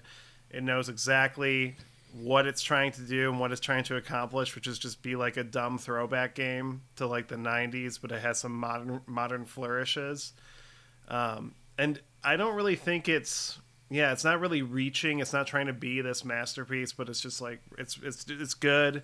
I think the bolt gun is a better shotgun, so to speak, than the shotgun in this game. It feels better to shoot the bolt gun than the shotgun, and I think they totally nailed that gun in particular. The one problem is that I don't think any of the other guns are as fun to use as the bolt gun. I think the bolt gun's actually just the best gun in the game. But it is just the best gun. That's the thing. Is like you know, the heavy need bolter. to use the other guns. The heavy bolter is really good, but I like the bolt gun. That's like my second favorite gun, but I really just love the bolt gun. I think it's a lot of fun to shoot. I mean, it has its flaws. I think the biggest flaw for me personally is that it has the Wolfenstein New Colossus health problem, where the game doesn't give you enough of an indicator that you're losing health. So sometimes I'll be full health, and then 5 seconds later I have like 10 health left, and I'm like, what? How did that happen? Yeah. How do I have no health all of a sudden? I think that's the biggest problem in the game. And like, I also think that the game maybe overstays its welcome a little too much, because you can tell as you're playing it that they're running out of enemy variety as you're playing it. And they kind of like run out of bosses, and the final boss is just kind of like reused bosses from earlier in the campaign. So that was a little disappointing, but like overall, like really solid 7 out of 10 game that I would recommend to any boomer shooter fan. Yeah, I played 2 hours of it. I need to play more. I like it. There's some performance issues and like some just input latency issues that they need to fix, or something that made it feel not quite as nice as I want it to feel with a mouse and keyboard. I guess that's not a problem with the controller. So it's on Unreal, so I guess it's another Unreal game with some issues. But I think it's pretty good. Really great, really strong aesthetic. I'd like to see more companies make games like this, lower budget, retro throwback games. I mean, this game is, I think, more like Doom 2016 than Doom 1993, but that's a good thing, I think. Yeah, I like that it has like more of an emphasis on like medium to long range combat too. I think like I played Proteus last year, and that felt more like, you know, kind of like short range, like you're getting into people's faces with the shotgun and the Gatling gun. But like this one, I like how you can kind of just camp and just pick people off with your bolt gun. I thought that was a nice change of pace. I thought the intro cutscene was really cool looking. The like pixelated intro was really well done. Dark liked Forces, it a lot. It reminded me of Dark Forces big time. Oh yeah, totally. I liked the. I felt like it played better on a controller than a mouse and keyboard. It's like the best controller boomer shooter, I guess, if you don't count Interesting. 2016. 2016 and this are like the best. I noticed that like it's so 90s that they did the thing that they do in Ocarina of Time, where there's like you'll have a slope with a stair texture on it, and I'm like, that's fucking awesome. Like that's a good throwback to the olden days. I also noticed that it has a lot of big, open, huge battles with enemies in all directions, which really reminds me of classic Doom. Like that's something that a lot of the boomer shooters don't do as much, with like these massive open areas with like tons of enemies, and you can kind of dodge around. That's like what Doom, I think, classic Doom like does that. Like I said, a lot of the games haven't done is like the projectiles everywhere, bullet hell, weaving in between stuff and shooting all these different enemies and trying to cause them to infight. So I like that a lot. I also noticed the UN-M1 reference in the first level or the second level. Did you notice that? Mm-hmm. Yeah, I thought that was cool. They did a good job of like turning Warhammer creatures into Doom archetypes. That was like they did a good job at that. My big critique of the game is the power system for the weapons. Like the shotgun is the lowest power, so like it just isn't that good against like a lot of the enemies. Because like they're too the high shotgun's power. Weird. They kind Why of did they up like? the shotgun. Why did they do the power thing? Like I just like why like. What do you mean so, the like, power thing? I don't So even know like what you're enemies talking about. have like levels, and like if you're using a gun that's like lower than their level, it won't do much damage to them. So the shotgun is like level 2, and you're shooting like a level 4 enemy, you'll do like no damage to them, Wait, or like little damage really? to them. Why do they do Yeah, that? so it's only good for killing like level 2 enemies. Whereas like if you like level like How 2 do you know what enemy, level they are? you shoot them and it shows them above there on like their Okay. health bar. I So I don't feel know like how I missed that that, mechanic, but- like maybe something that was like from Warhammer, like they were trying to implement. And I feel like that was like a mistake. Yeah. But that's like the only complaint that I really had with it was like I don't like that system. But like I think the guns feel good. I think the enemies are well designed. The levels were fun. The planning of the encounters was well thought out. There's like a lot of pickups I noticed. Like I feel like there's like the map is just littered with pickups. But really, I think it's like one of the better boomer shooters. Like I really enjoy it. The shotgun, the more like as I was playing the game, I realized that the shotgun in the game isn't the real shotgun. Like there's another shotgun you get later that's way more powerful and way more satisfying to use. Is it double barrel? No, it's like a flamethrower, but it just shoots like a blast of melt-a-gun. flame. Yeah, and it's really effective. And it's funny because the shotgun feels underpowered, but that gun feels overpowered. And the way that they compensate for it is they don't give you a lot of ammunition for that. So Yeah. it's like you just go up, blast, and you're already out. But like it takes enemies out big time. But yeah, no, it's solid. Like it is like a rock solid game. That and like my criticisms, like I have them, but like if you love boomer shooters, it's such an easy recommendation. Like it's very good. And it's Such like a good, $20. Steam Deck game too. Oh yeah. Yeah. Even though it's not as performant as I would expect it to be for its graphics, it still performs well. Even on my PC, it's not the performance. They need to like patch it or something. I'm kind of holding off because there's some irregularities that throw me off. There's also just a lot of games right now, so I understand Yeah, if you also that. don't Yeah. have time to play it. It's not like I would prioritize the 3 other games we talked about over that one. Yeah, for sure. All right. Oren, what topic have you brought for us this week? Well, there was a PlayStation showcase. Was there though? Was it a PlayStation showcase or was it just Sony kind of having a press conference? It was just kind of anyway. Sony did a thing. It happened a week and a half ago.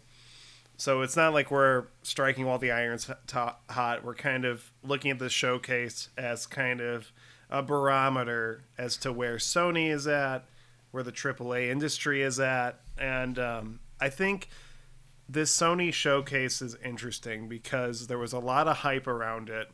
People were like speculating so much, like, oh my gosh, like this is it. This is the next gen. This is like they're really bringing the second phase. And what we got was a ton of third-party games and a lot of live service games.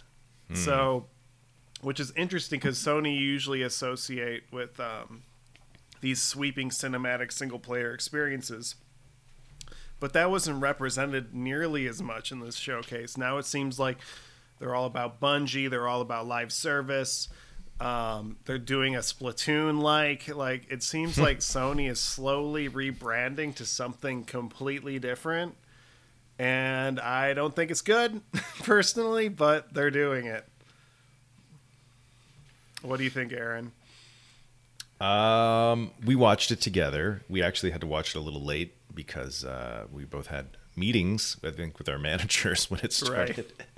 Right. And I just recall Garrett texting us or whatever, messaging us, it's going to be the Super Bowl. If it's not the Super Bowl, I'm going to be heartbroken. And I think that Garrett got his heart broken that Yeah, that he must day. have got his heart broken. It's so funny too because I feel like this was Sony's moment because Microsoft is down on its knees with Redfall failing. Like this was their moment to really bring it, you know. And right. I just don't know. It's funny too because like so many mainstream publications, because usually even when Sony delivers something underwhelming, I see a lot of mainstream publications and podcasts still kind of defend it and be like, oh, it was a good showcase. Like, this was good. I've been seeing, like, a lot, like, Kind of Funny didn't like it. Like, a lot of big... It seems like the consensus is that this was a disappointment. So... Yeah. So, like, what is this indicative of? I almost feel like we're in this console war between Sony and Microsoft, but it's like neither are being super competitive right now. It's almost like the mediocre wars, where it's like these weird half steps that don't feel like anything at all, and it's just bizarre. I don't know. Yeah. My thought is, where the hell is the first-party games? Okay, well, there was an Insomniac game, Spider-Man. That was well received. We knew about that, though. Where the hell is Naughty Dog? That's what I wanted to see. I was like, what's the next Naughty Dog game? That's what I think most people, right? Or the next, I mean, Sony Santa Monica, we don't expect them to have a game, right? They just released God of War, but I mean, Yeah. Naughty Dog, I don't know. I was like, yeah, Connor. Oh no! All Naughty Dog released like the day after was the fact they had like an apology for not like releasing any information about their multiplayer game Yeah. for Last of Us, and They they're didn't like, even "Oh yeah, show that. we're working on another game right now, so it might take us a bit to release this multiplayer game." But it's like, are you just gonna tell us you're working on something and like not like give any information for this huge Sony conference? At least like give a name or something, you know, like because I feel like with Naughty Dog specifically, just a name, just a concept would have done so much for this conference. Because Naughty Dog obviously probably like one of the biggest like studios working with Sony, so it's like just a name. And obviously, I'm not, you know, I don't want them to crunch or anything. So I maybe that's the reason why they didn't want to like releasing any information or like dates or anything like that, because of all the crunching and stuff like that for Last of Us Part 2, and they're like, we want to avoid this, so we're not going to have any expectations yet. But it's like at the same time, it's just like it was kind of not embarrassing, but there just wasn't a lot. And the fact that people were using this like 12-minute clip of Spider-Man 2 like exclusively, like I only saw when I opened Twitter that day, all I saw was Spider-Man 2. I did not see a single other thing that was announced other than maybe like the Metal Gear Solid Snake Eater remake. Other than that, and even then, like the stuff being posted about that was like against Konami. So it's like, Yeah. I don't I know. feel like I need to know more about Metal Gear Solid before I get excited for that. Metal Gear because Solid Triangle? Yeah, Delta, whatever. It just seems like it's there's just not. Here's the thing, that would have been a bombshell announcement if it wasn't leaked beforehand. So in Sony's defense, if that wasn't leaked, this showcase would be much better in a lot of people's minds. But but like the thing is, it's like, okay, like you're announcing Metal Gear Solid Delta, which is, you know, a reimagining of 3 or a remake, whatever. Who's developing it? Oh, just like this studio that's associated with Konami. It's like, okay, so they don't have a pedigree. It's like, I don't know if that's something to get excited about. It's virtuous. Like a cinematic trailer too. It's like one of those things. It's like, ooh. Yeah, CG Right. trailer. So You're like, is this Jurassic Park? Oh, it's Metal Gear. I Every when, single right. extra- when I first saw that it was like this weird panning shot, I was like, this is going to be something we're not expecting, because that's what Capcom did with RE2. It was like bugs walking on like a school, and like then it like flew into the raccoon. Like it took a while for it to like build up to the moment. So I see what they were going for, and I appreciate that element of it. And I am excited for this. I also am excited that they're releasing this Metal Gear collection, which is going to finally be on PC. I've been waiting for this for like forever. And there's also a chance it's called Part 1, so Part 2 could have Peace Walker, and maybe finally MGS4 will no longer be I think in yes. PS3 purgatory. I think yes. Maybe. But like, there's so I many doubt questions it. from this collection. I want to like, is this like, do they have the source code for MGS1? Is this going to be PS1 emulation, or are they going to actually be a port to these modern platforms? Like that's a big difference between those two things. So Well, there's the Bluepoint ports for all three of those games that exist. not for one. Not for one? Not for one. You can get that on I PS3? Isn't that not it's from the same thing? emulated. No. Oh. Well, then it'll be trash emulation. Knowing Konami, right? Well, there's a My- PC port of it. My one hope from this conference, and I don't know why I still hang on to this, but knowing that Bluepoint is not doing Metal Gear Solid, they must be doing Bloodborne, right? They must be. No, Like, Oren, what else you are said they it yourself. doing? If Bloodborne is not announced today, it's dead forever, for all of history. And honestly, I imagine mean, yeah, sitting you're on the right. publishing rights of Bloodborne, not having a conference for 2 years, and then hosting a 90-minute conference and not putting that in any way in there. I mean, you're right, but it's like the Dumb and Dumber thing. But so you're saying there's a chance, right? Yeah. Nope, there's no chance at this point. So- I mean, there could so- be. I don't know. I think okay, if Bluepoint is not making Bloodborne, then yes, it's truly dead. But since we know Bluepoint, because the rumors were Bluepoint was doing Metal Gear Solid, we now know that it's not true. They must be doing Bloodborne. That is my prediction. I really think it's going to get spaced out with From Soft releases. I think it's like not with Elden Ring DLC coming, not with Armored Core coming. I think they're like next quarter, maybe after that. I think they're waiting. This is what I think. I also think two things. One, MGS3, I'm excited, but I have tentative caution excitement for it. Like, if it's a Fox Engine game and it's like MGS3, they're using the same voice acting. I don't know how they're going to do the cutscenes without Kojima. It's going to be like, I don't know. It has, I guess, his writing and his style is already there. We'll see how like much they can keep from that. And Metal Gear Survive was obviously a shit show. But if it's a Fox Engine game, that'd be really cool, because that's a really cool engine, and we didn't get to see a lot with it other than MGS5. So I would just like to see. I know I'm a little sad about everyone using Unreal. Digital Right. Foundry said that was like the death of like graphical innovation if everyone's using Unreal, because like really good graphics artists should be doing the original thing, not just using predefined tech from Unreal Engine. So I think that's like a fair point. But I don't know. I'm excited to play this game. If it's MGS3 and it plays like 5, that's a win for me. MGS3 is the worst part for me was But the that would gameplay. fucking piss off like every MGS3 stand, right? Like if it played like 5, or Oh what do you man, but think, 5 Ron? is so much better than 3. I'm sorry, Aaron, I know you love 3. I love 3 too, but like God, the gameplay in 3 is so brutally clunky. I started and it 4 awkward. times and I never. Well, got like you have to very I far. beat it play. twice. You have to play Subsistence, not Snake Eater. I did, dude. I played it on 3DS. I know Connor? I'm young. Alright. I know I'm younger than like all of you guys, but what would you guys think if I told you the first time I've ever played Metal Gear Solid 3 was on a 3DS? Yeah, that's you fine. go. Like that was a pretty fun port. It had bad frame rate, but like I played the Yeah. whole game on 3DS. It was on 3DS. Yeah, I did not know that. yeah. I like 3 a lot. It's just I can't imagine, because here the thing about Hideo Kojima is like a big part of Hideo Kojima games are just like the dumb artistic indulgences, like the auteur sensibility. Like this is a Kojima game, and it's part of it's cringy Definitely. and dumb, and you're like, I hate this, but like that's what makes it distinctive. And Yeah. I don't know if you can capture that. It's like someone trying to make Twin Peaks without David Lynch. It's like, can you make Twin Peaks without David Yeah. Lynch? Like, I don't know. I view it like it'll be like how Bluepoint did Demon Souls. Like it's gonna miss some of that soul, but it'll be like a different lens of this game. But We'll it may not be see. like the definitive. Yeah. Could be I a don't know. disaster. Like It it could could disaster. just be Very terrible. likely be a disaster. It's very possible. If nothing else, at least that Metal Gear collection should hopefully be fine. Hopefully.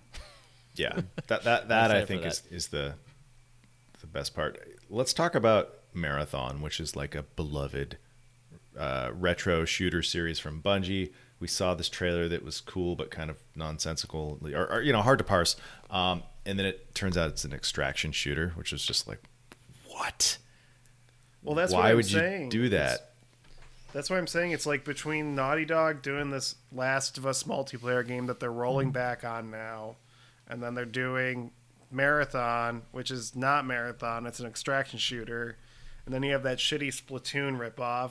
I think Sony is like, Sony wants to do the live service now. They don't want to do these prestige cinematic games now. They're like shifting their model completely, it seems. And I don't think it's going to work out. Honestly, not like owning Bungie and not letting them make a single player game is like a travesty. Like that's what they do best. I mean, sure. Is it though? Like multiplayer that's is what fun. they used to do best. Like again, like this, studios change. They've been working on Bungie for like a decade now, right? I just am like, why make Marathon and then make it like I can't not view that as a cynical cash grab. Like you're using the name Marathon and then making it like some trendy shooter like genre. I just think that's just so lame. I couldn't be more disappointed with that announcement, to be honest. I just was like, really? It's cool that they're bringing multi-platform. I think that is really shows goodwill on Sony that they acquired a studio and are letting them do their own thing and still release multi-plat. Like that's what they said when they bought him. That was always going to be. That's plan, really cool. But, I think that like that's a really cool thing that they're doing. I'm like, thumbs up, guys. I can't figure out the world building in that game because it's like it looks like a bunch of larvae construct people that are dead, and then they go out and they shoot stuff with guns that look like they're like hardware from a computer. Dude, it looks so lame. I didn't. And everyone like it looks at like all. a Gucci model for some reason. I thought it looked cool, but like I didn't know what I was looking so at. Stupid. I don't know. I was like this.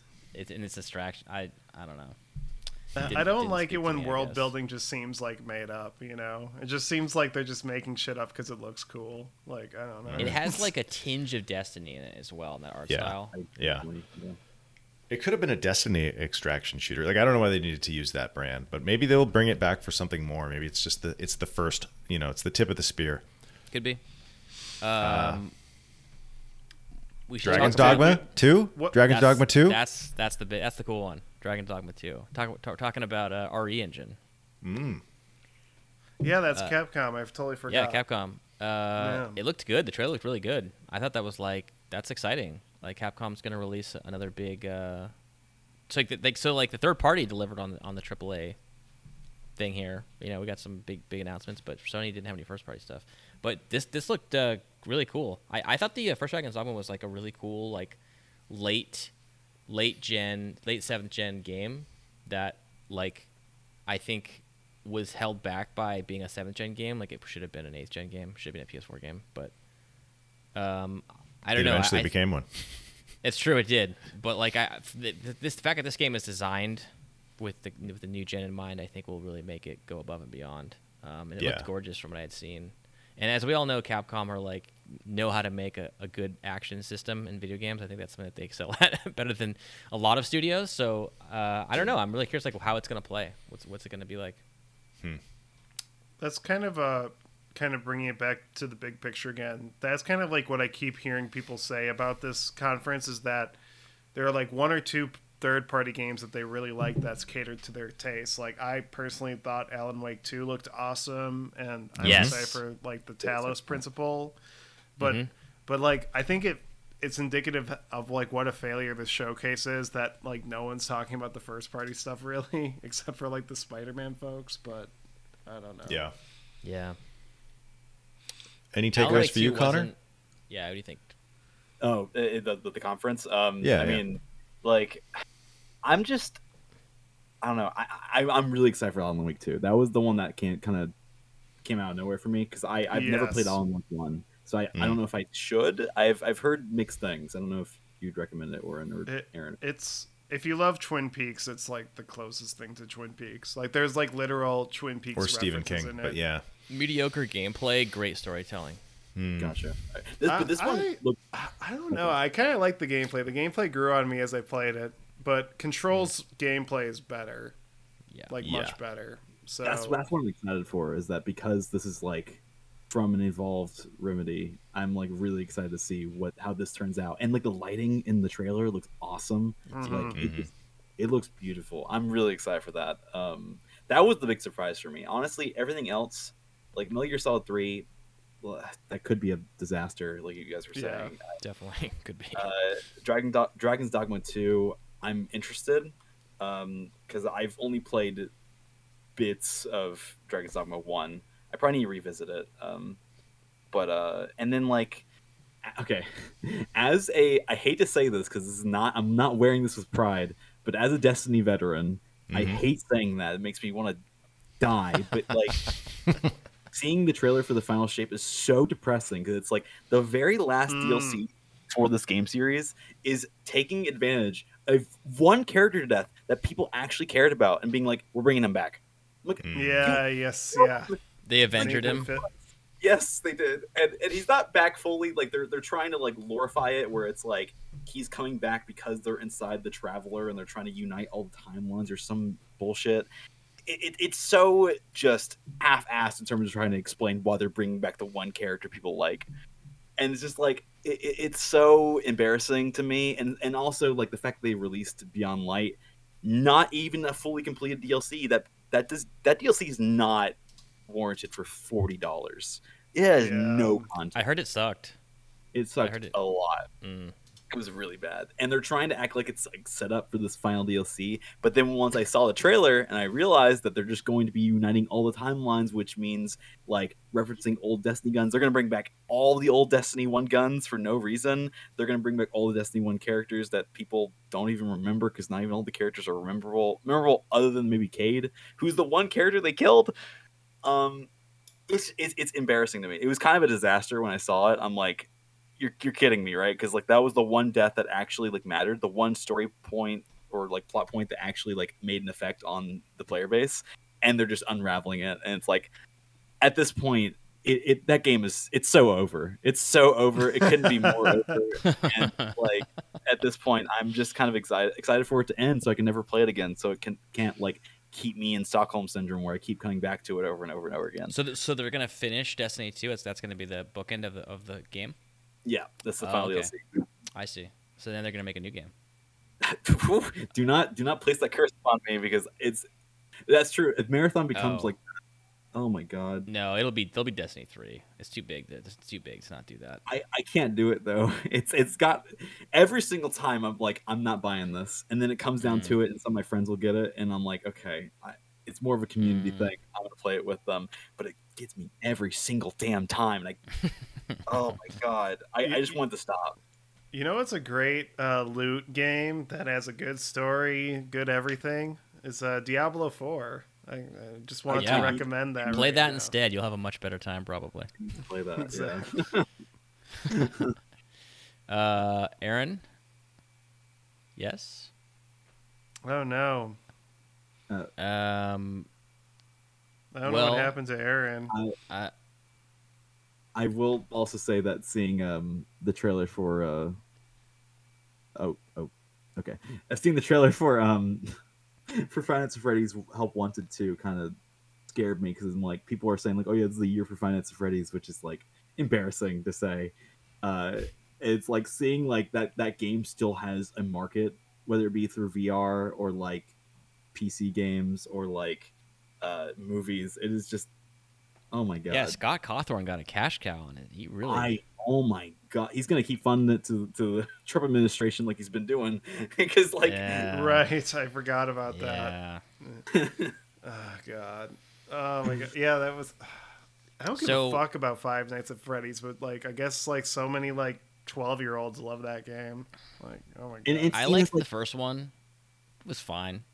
I wasn't blown away. And what I've noticed is like I have a very embarrassing history with that game in middle school because obviously it came out when I was in middle school. But like a lot of people my age, and I'm like 21, so like a lot of people like that, like Zoomers still, like they see it as like nostalgia, even though it was only like 5 years ago, and it's like becoming that thing where people think it's like it's back. It's like people are going back to it as if it's like not seen as like cringeworthy anymore to them, and it's so weird to me because it's like only a year ago were you guys like making fun of that fan base, and now you're seeing it as like as like nostalgia to go back to, and that's why it's having this resurgence with all these different games and stuff like that. It's just like, man, Scott Cawthon, good lord, dude. He's just that bag must be just, oh my god. Do you guys speaking of him like backing Republicans with his donations and stuff, this is like really random, but do you guys ever like talk to people about like, like, do you think this person's a Republican? Do you think that they donate to certain campaigns? Because I feel like every now and then I'll find out, oh, this person has bad politics. And yeah, it kind of started with that Five Nights at Freddy's guy. It's like, Mel Gibson, he's a Republican. Well, obviously. Yeah, I totally empathize with that thought. I try to like just not think about it because I've often heard the quote, "Don't meet your heroes," and I think it's very true. So I just like I try to like disassociate the artist from their expression if I can, because I feel like it's like you're gonna set yourself up for failure inevitably. I bet you a lot more people we like are not as cool as they seem. Yeah, no, definitely. I often think that like this is more common in games to me too, rather than like movies. Because I feel like for me personally, I can usually kind of tell like how a writer or director or whoever is involved, like I can kind of like get a glimpse of kind of sort of who they are. With games, I feel like there's a little more distance for me. Like I'll find like the developer of like damn it, it was like a Steam game, that Cruelty Squad. That developer, crazy. And yeah. Definitely. It's like I find it like annoying, but also much more prominent in like games to me. It might just be the fact that like the because of like the prominence of games online, these creators are often more online than like directors and stuff like that. So you get a more glimpse of them in like as a human and not like this artist making stuff. I think that might be why, but I'm not sure. But I do, God. It is kind of frustrating when you just love something so much and you realize the artist is just not a bad person. Not it. Yeah. I mean, like I struggle with that. Like I was kind of like back and forth with like David Cronenberg a lot because he was like, oh, he likes NFTs. Fuck that. But then he's like, trans people are awesome, and I'm like, yeah, let's go. It's just like I feel like with the boomers, especially people over the age of 70, you like never really know where they fall. You're like, David Lynch, why did you compliment Trump? Like, why did you do that? You're awesome. Don't do that. It's also like the context of like what they were saying. Like, you know, it's hard to like always know. Like we're getting everything through the game of telephone, right? So it's like. But I also, on this topic, I wanted to talk about Heretic Eternal, Immortals of Avenom. Did you guys see that? Do you think that looks good? Yeah, I thought it looked cool. I think it's like a really like original looking game. Like it's like it literally looks like, or Hexen Eternal, whatever you want to say. It looks like a old Magic like 90s kind of game, but like modern AAA. If that was brought into a a Doom Eternal kind of viewpoint, it's like a first person wizardry game or magic shooter. Yeah, that game looks like the guys at EA saw Ghostwire Tokyo and they're like, we want to do. Dude, I don't think so. I think it's much closer to like a Doom. Or you like, think so? Yeah. I gotta check that one out. I'm always kind of skeptical about EA, but if it reviews well, I'll felt like it was kind of off. It was like, it reminded me of older EA from the late 2000s, where like they have like an original IP, like letting a smaller studio make an original IP. And you know who's the creative director of this game? Brett Robbins, the creative director of Dead Space. So like there's some legacy there. Interesting, so, interesting. I think it'll be worth checking out. I think also I heard Digital Foundry guys talk about the Unreal Engine 5 tech on display is exciting, kind of like one of the first. Like I know Forspoken was technically the first UE5 game that's actually out, but that had some issues, as we all know. So Forspoken? Yeah. I'm just sitting here on the Unreal 5 engine, minding my own business. What did you guys think of the PlayStation controller that was chopped in half? Dude, that was the biggest announcement of the whole show. I mean, who doesn't want a PlayStation DualSense controller with someone rolled over with a what are those like, fucking rolling pin, flattened it out, and then it's just all it does is stream your PS5. I mean, that's come on, who doesn't want that? That's have you ever seen like a more misplaced in the whole conference like misplaced announcement and also just dumber announcement? Like who is this for? Who's gonna buy this?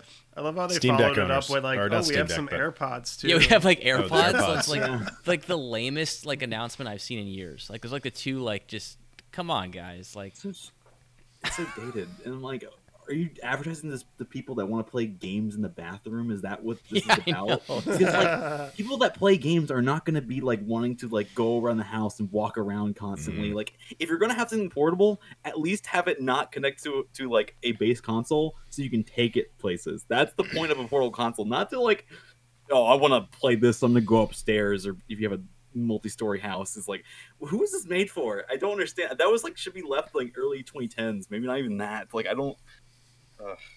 that was Streaming such a sucks hilarious so bad. Huh? Yeah, I could and see this especially being- the Sony one. Their Yeah. service is the worst, unfortunately. Which they're the worst. Like They're the worst. Yeah. I could see a use case for this if you're like, oh, my brother, my spouse, whatever is watching TV and I want to play, Bloodborne 2 and I'm really into it and they won't let me, so I got to go play in the bathroom. But man, I could not imagine paying $200 for So- that. Yeah, I would say. Have you all played on a DualSense controller? Yeah. I don't know if Mm-hmm. you guys recall, but the battery life on that thing isn't particularly good because Oh, it's of the like 4 or 5 vibrations. hours. It's pretty Yeah. low. So I just don't imagine flattening it out with a bowling pin and putting in a tablet in the middle is going to improve battery life. You have to probably have some really high, Bigger battery though, more big space. chunky battery maybe, but I don't know. I just like don't. I just when I saw that I was like baffled by it. It's like, Yeah, it's what very were they strange. thinking? Yeah, yeah. It's funny. I was criticizing Sony for a while for only doing like single player cinematic third person games and just Now you're releasing like, a couple bring of back the cinematic Bring them games. back is what we actually want. Yeah, it feels like because like that was the appeal of Sony, right? It's like you Definitely. get this premium console, you get like 2 or 3 really cinematic games a year, and like that was the brand. But now they're like, we're doing live service shit, and we're doing this weird controller. We have AirPods. It seems like all of a sudden they're trying to like not be their brand, and I think it's gonna hurt. It's like they're shooting themselves in the foot. Like they already had this brand that was working. I don't know why. Was it the pressure from Game Pass? I don't know. So- The one thing I do want to just highlight is like this generation's been off to a slow start. I still think maybe next year, this time we'll probably see a lot more amazing AAA stuff. I think like it's still. I mean, if you think of the dev cycle on these games, it's like Yeah. 6 years now. So like they're still making this shit. I think next year we'll have some more of those. I don't think it's a pivot. I think it's just they didn't have shit to show They didn't after have- all, Yeah. and they wanted to do something, keep people buying. I think they know you what their market is. It's just they don't have The- shit. They're not Well, I presenting think- anything. Oh, sorry. Oh yeah, go ahead, Connor. Yeah. Oh no, I was gonna ask if they're not presenting anything at the Summer Games Fest, right? Like they don't That's have it, yeah. anything. Okay. No, I think was this it. was their This was it. their thing. So, That's why it's like, geez, no, not even a single. oh, but they have party. something in September though. I think. They might. I They recall might correctly. not. It's I very believe they- speculative. Okay, well, Yeah. there we go. You guys want to give this a letter grade? Connor, I'll let you go first. I'll give this like a C or a D, probably D. All right. Could be worse, I guess. I'll give it a D. A D. Though I don't know, like D implies passing grade. I don't think it's Ooh. like a True. passing grade. Like, because the thing is that, like, if you look at the showcase as a third-party showcase, it's like a B. Like, it's like Yeah. a really solid Agreed. third-party showcase. The problem is it's a Sony showcase. So as a Sony showcase, I think it's an F. You know, because I don't think F, but they showed Spider-Man, Uh, Marathon, and is that maybe something else. We knew about Spider-Man though. And Yeah. Sony Q. Like I don't think I thought it was a bad showcase that doesn't represent like Sony's plans for the future.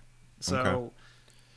I'm gonna say an F because because like it's a like as a third party showcase it's a B, as a Sony showcase it's an F, because I don't like the live service direction they're going in. I don't like the fact that they didn't show anything really at all, and I don't have a sense what Sony's going to be like for the next 12 months outside of what we already knew with Final Fantasy and Spider-Man. So I think it's an F as a Sony showcase.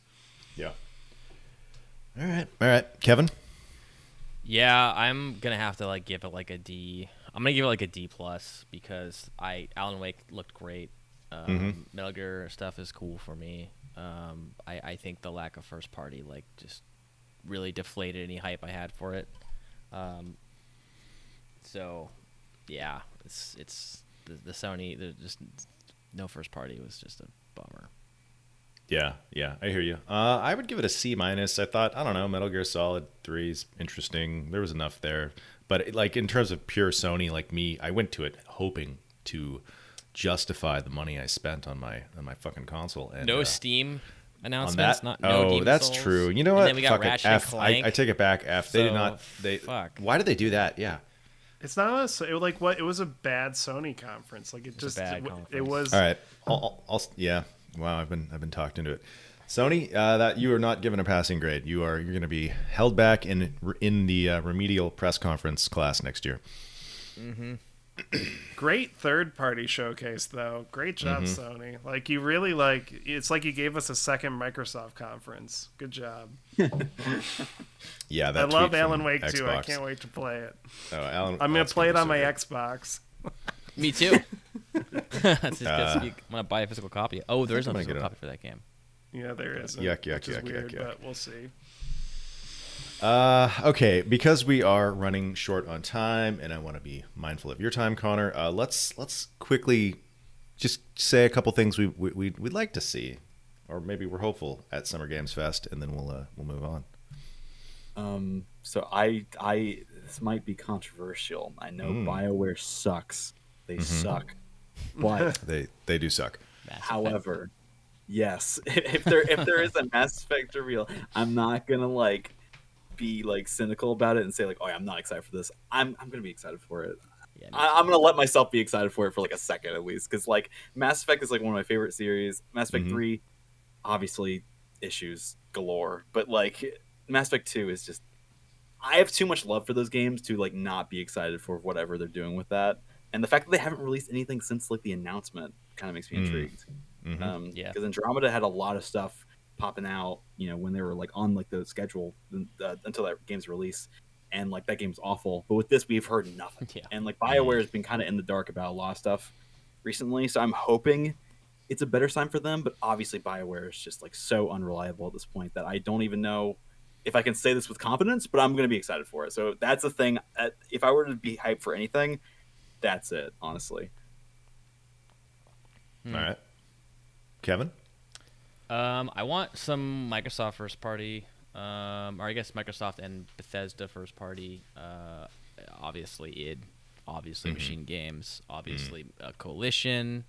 I think Gears 6 is probably going to be announced. I would be surprised if it wasn't, but could be next. Maybe I don't know. I think it will be. I think they're going. You might be surprised. I don't know. Maybe, but yeah, I love to see what third parties are doing as well.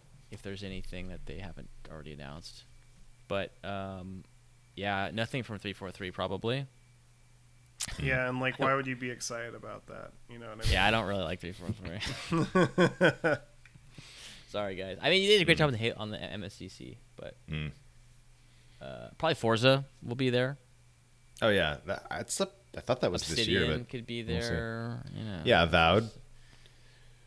Maybe the other Arcane studio. I don't know. I think there's just a lot of studios that Microsoft owns that I'm like forgetting to even mention, but there's got to be something. They got to have some big AAA announcements. Hellblade 2. Yeah, that's been in development for so long. That's got to be like, I mean, when that lands, it's going to be, graphics are just insane. Mm-hmm.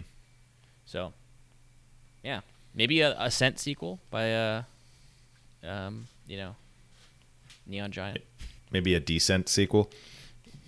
Probably do that. I think they're working on Saints Row, whatever now. Parallax or Volition. So. All right. Yeah. Oren? I think my biggest hopes are like it's really for the Microsoft's conference side, but I would love to see like some rare IP revived. Like I want to see like more of the Perfect Dark game that they're talking about. A Banjo-Kazooie would be cool. That never happens at these Microsoft showcases, so that's like wishful thinking at this point. So, but like more realistically, I just want like some awesome shooter to be showcased at Microsoft, whether it be a new Doom, a new Quake, a new Wolfenstein, is that Indiana Jones game a shooter, a new Gears. Like, I would love to see a really awesome shooter that looks promising and isn't Redfall at Microsoft. What if they just kill it? They just shooting on all cylinders. Like all this investment they've been doing is like for this show. What if it's like this is it? I mean, I did that for the Sony showcase and it didn't work out, so I'm not. Yeah, I think it's going to be next year for all. Don't get hyped, man. Oh my god. No, I know. Yeah, I got burned really bad at the Sony showcase, so I need to temper my expectations big time. What would be really cool is if at Summer Game Fest we get the Elden Ring DLC release date. That would be and some really footage. Fire. Yeah, They I probably would love will. to see that. Yeah. All right. So those are my predictions. Those are my hopes. Okay. I think that every time that we quote unquote start a generation, which is what we're actually doing now, even though the consoles have been out for 3 years, you get a bunch of new IPs that are interesting and stuff starts. And I would like to see Microsoft launch some fresh properties, some new ideas, I agree. some bold AAA games. So hopefully some of that. Yeah, we can think we all probably agree on that one. And give me a I new wonder if we'll get Doom another game. Shadow Drop like Hi-Fi Rush. That would be cool if they did something like that. Like I think Microsoft always has some fun Game Pass drops whenever they do a showcase. That's true. That could be good.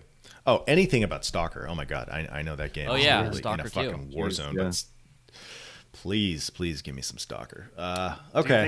you think they're going to bring Tarkovsky in as a creative director, the ghost of Tarkovsky? They're gonna resurrect him from the dead, dig up his bones, and do like some kind of, pet cemetery ritual. Yeah, exactly. Oh man. Okay, guys. At the end of every episode, we do a little recommendations where we recommend a thing, something to watch, something to listen to, something to do. Connor, I'm going to let you go first. It looks like you did. So tell me about your recommendation this week. Yeah, so I'm recommending like a sleep podcast made by Joe Pera, who's like a comedian and also made the Nice. show on Adult Swim called Joe Pera Talks with You. And he made a sleep podcast because his show got canceled by Adult Swim, and with all that like Max, HBO merger and all that shit. So like he kind of got thrown by the wayside. So he made like a podcast with his the person that made like a lot of music for his show. I think it's like Holland Public Library, I think their title is. But he's made it like a podcast, and it's like really great. It's really well edited, and the music's awesome because he gets a not only a musical guest but also a guest to like talk to. And I think his last episode was his 2 episodes ago it was an episode about video games. And he talked about Red Dead Redemption 2, and he got the voice actor for Arthur Miller on, and it's just like very calming Oh, hell yeah. podcast.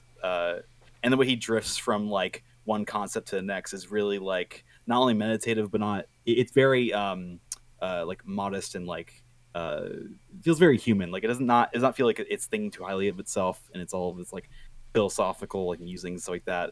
Joe Pera is just like his voice is so perfect for this kind of thing. I think it's available on like every single like audio platform, and I'd highly recommend it. It comes out, I think new episodes come out every month on the first Sunday of every month. So they take a bit, but like what's out is already really great. So I recommend that. Nice. All right. I like Joe Pera. Kevin?